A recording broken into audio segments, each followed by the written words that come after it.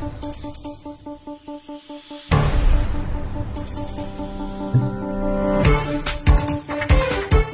is The Rational Perspective. I'm Alec Hogg. In this episode, Ursel Barnes and her inspirational Yabonga.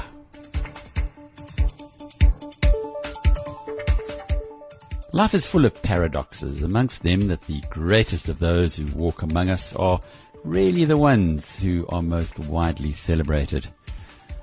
A number of them, whose uncelebrated souls, who'd make my top 10 from thousands of newsworthy people that I've met and interviewed in almost 40 years of journalism, include a modest German nun, Sister Elisabeth Schiller, and Tich Smith, a former sportsman who hit the gutter before a spectacular rebound in a higher power-directed guise.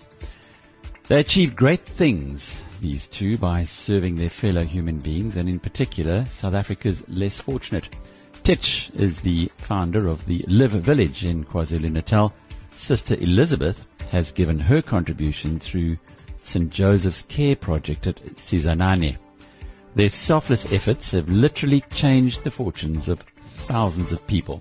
The focus of today's episode falls into the same rarified category. So let's meet Ursel Barnes and hear her story, starting with how she arrived in South Africa. I arrived in late 97 and had two small babies. One was 2 months old and one was a year and a half. I grew up in West Berlin, and as you know, West Berlin is a city that was divided by a wall, but we were sort of the same people. I would have had direct cousins on the other side. And South Africa reminded me of my hometown. You know, it was a beautiful side which was very inviting to tourists like me, but there was also this other side that I was keen to explore. I arrived to do a pilot license, and I wanted to do a flying license, and I planned to stay for 2 months and then just go again. But I fell in love with the mountain, flying into the sunset, and decided to buy a holiday home, come back, and then eventually stayed. I went to university in Austria and studied business and finance, and then ran a hedge fund with my first husband, which was a technical futures trading approach. And it was the early 90s, and it was a very good model. And we had loyal clients, and it made a lot of money for a while. In hedge funds, did you learn much about yourself or about how the world works by making a lot of money in the financial services area? We were not trying to read the next trend and the next best investment, but we were just shifting the probabilities from 50-50 to 49-51. And by doing so, we invest in lots of different markets. And the biggest learning was probably that you don't try to second-guess markets. You just read the signals, and you have a very strict discipline on money management and allocations, and you diversify. And so the biggest learning was probably the self-discipline part. Okay, so just your typical German superwoman overachiever with a doctorate in finance who discovers Cape Town and decides she wants to become one with the mountain. Well, not quite, as I started to discover when exploring how she invests her money nowadays. But I do have also shifted a little bit to impact investments and social investments, where I try to see people who want to have a commercial object, but at the same time want to leave a better world behind. I mean, it sounds so big, but a little bit of legacy for the environment, for people, just to do a little bit of good. And I also think that's the next generation's approach to investing. They're still keen to make money, but they also want to do it in a good way, which doesn't leave too many people disadvantaged. And that brings us to the purpose of this interview. 20 years ago, Ursel Barnes, together with Ufa Robertson, co-founded one of the most successful HIV-related charities in South Africa, called Yabonga. Thank you. It grew out of exposure to the beauty and beastly parts of Ursel's new home. I was doing 6 months in South Africa, 6 months in Austria, and used my connections to the financial world to do my first fundraising. I had some of my own money, but I also got money from Germany and Austria to fund Yabonga's early years. What is Yabonga? Yabonga is a charity for HIV-infected children and their affected families. And we started 20 years ago as a purely children-oriented organization, until we bumped into the problem that communities were rejecting their own children because of their HIV status. Where did the door open? Where were your eyes open towards this particular need? Well, if you come to South Africa as a tourist, you kind of want to help the neediest of the needy, the poorest of the poor, and that will always be the children. They don't have a voice. They really are victims. So that's where I started. I wanted to help women who were supporting backyard crashes, because I was very impressed by the power of the African woman.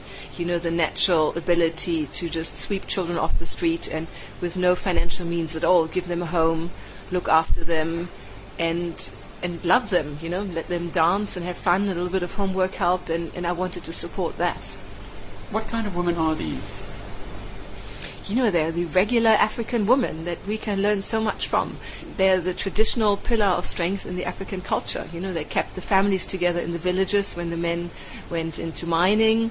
They looked after the families when the men went into trucking and transporting and were away forever. And they're still today the grandmothers in the Eastern Cape that often see their own children go to the cities and then come back, once they've lost a lot of weight, and suddenly there's this rumor of HIV and their children die, and the grandmothers keep the families together. So I think we've seen them always, and they're still the pillar of the community. So 20 years ago, you decided you wanted to help. How do you turn that into action? Helping, let me just start there. I think helping is helping always sounds so one-sided, and I really, really didn't want to be the next new blonde neo-colonialist that comes to Africa and saves black children. I did from the beginning, and I was privately had just separated from my husband, and I was not happy, so I didn't feel like I immediately wanted to help in order to feel better. I just really felt always it was a two-way street. I got as much back as I was able to support. So much. I prefer to say support rather than help, because I do think I always got a lot back. So how did I decide that? I arrived, I thought Cape Town was beautiful. It was easy to go to Clifton and enjoy the beautiful life, but it's hard to ignore that it has another side. So I tried to look at other projects, found a lot of church projects which didn't really rock my boat that much. There was just too much church stuff going on for my taste. And then found this one woman who was running a backyard crash and thought, okay, well, I'll start with her. And then I met my partner, Ufa Robertson, who grew up in the anti-apartheid times in South Africa and had a very strong connection to communities. She used to teach herself, and she was teaching in teachers' colleges, so she really had the knowledge and love for her country. And I guess what I could add was a little bit of can-do approach of newly arrived, still thinking we can change things, and together we've been working for the last 20 years. Did you start, as you say, with one backyard crash and the progression to where you are today? So I did one, and then as I was supporting the next one, I met Ufa and persuaded her to do 10 with me. So that was our benchmark. And along the way, I don't know, remember it was 7 or 8, number 7. It was the late 90s where the government was still saying, let's eat beetroot and sweet potato. There was huge stigma attached, and we just felt, well, we can't change that, but we do have to help the children. And then as a consequence, we built an orphanage for HIV-infected babies. That was actually a mistake. We found that a lot of the mothers were then dropping the children on our doorstep, and the children were used to being sick and poor, but they were not used to not having their mummies. So actually we weren't helping at all. We had the best intentions, but we weren't really having a positive impact. So then we thought about it, and we said, well, actually what's needed is to keep the mothers alive. I think civil organizations like ours have always played a huge role in South Africa. They have always filled the gap where government could have done more. And, I still feel very German. I feel a guest in South Africa. I love my life there, but I don't think I should judge the bigger political context. What I can see is that schools work really, really hard to give children an education. It's very hard for those teachers and head mistresses and headmasters in the township schools to educate a child. You know, they have so many challenges, from multiple languages, from still children not being able to go to school, being called away. So I do have respect of how they manage the school life. For its part, Yabonga works to support the state's efforts at both the preschool level of children and with those pupils who attend classes. Here's how they do it. The children would usually come from very poor and dysfunctional family environments. So they would wake up at home, but, you know, home will be usually somebody drunk in the family and in a very neglected environment. They would then go to school, and after school they would go straight to the community mother, who is in a walkable distance from the school. When the child arrives at the community mother, he can or she can start doing a homework or do a little bit of a drawing until the rest of the group arrives.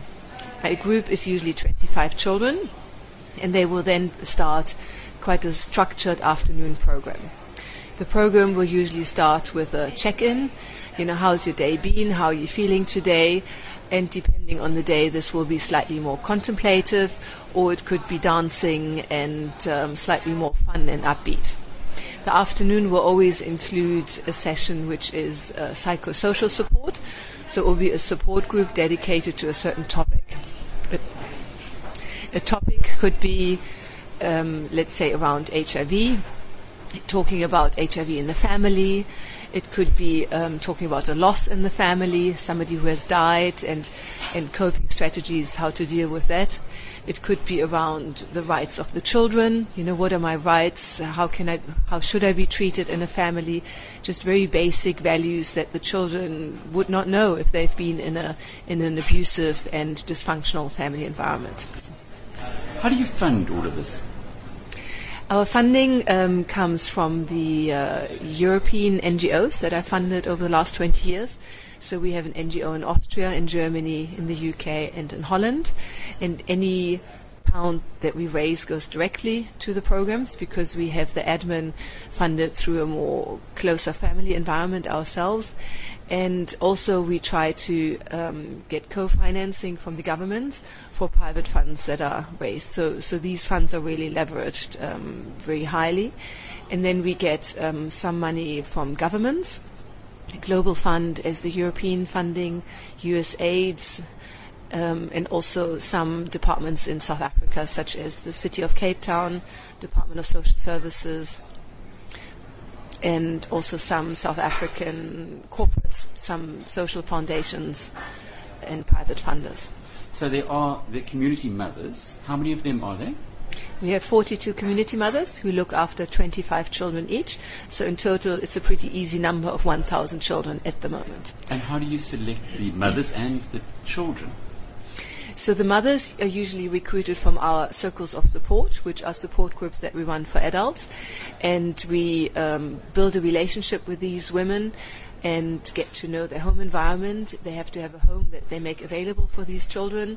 Often it is a shack adjacent to their RGP homes, or it could be that they just empty a lounge.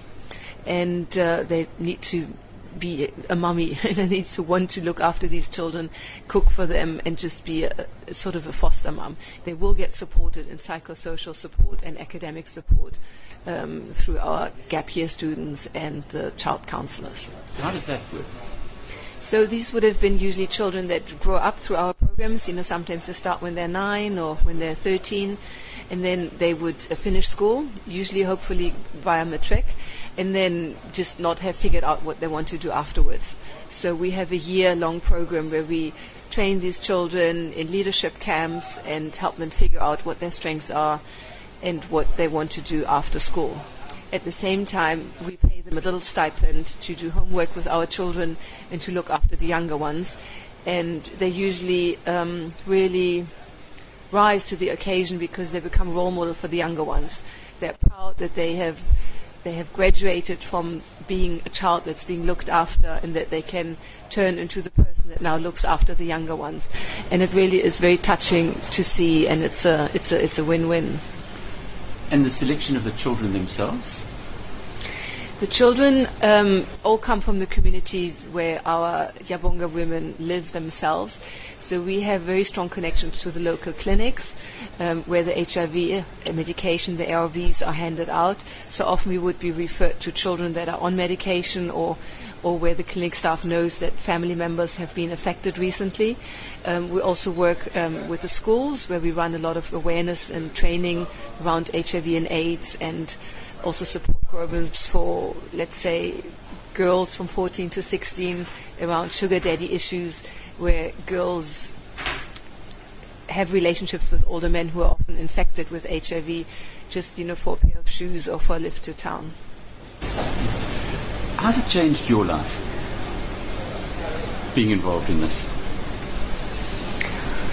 I think it's just part of me. I don't think it has changed me. It's always made me very thoughtful about how diverse life is, and about my own judgments of what is happiness and what is content, and what am I assuming about things that make a life worthwhile, because I pick up so many things that I benefit from. Like if I watch an afternoon program happening, just as an example, I can walk in unannounced into a group where you can just cut the air with a knife, because you can just feel they're talking about deep issues of losing family members, disease, and just deep stuff. And then boof, somebody claps their hand and they go outside and they sing and they dance with only the power of their own voices, and they clap and they drum, and they are deeply happy, and they're able to release all this heavy psychological stuff through the power of their own movement and release in their own bodies. And I watch that and I'm like, wow, I can learn so much from that.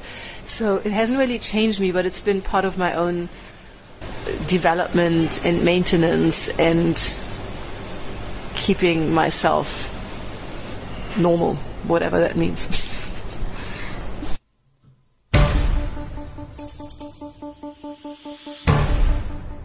Normal?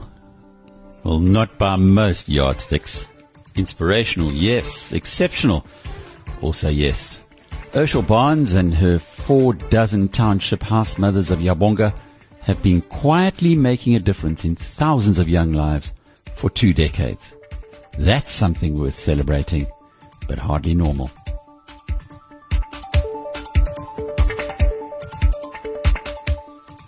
This has been The Rational Perspective. I'm Alec Hogg. Until the next time, cheerio.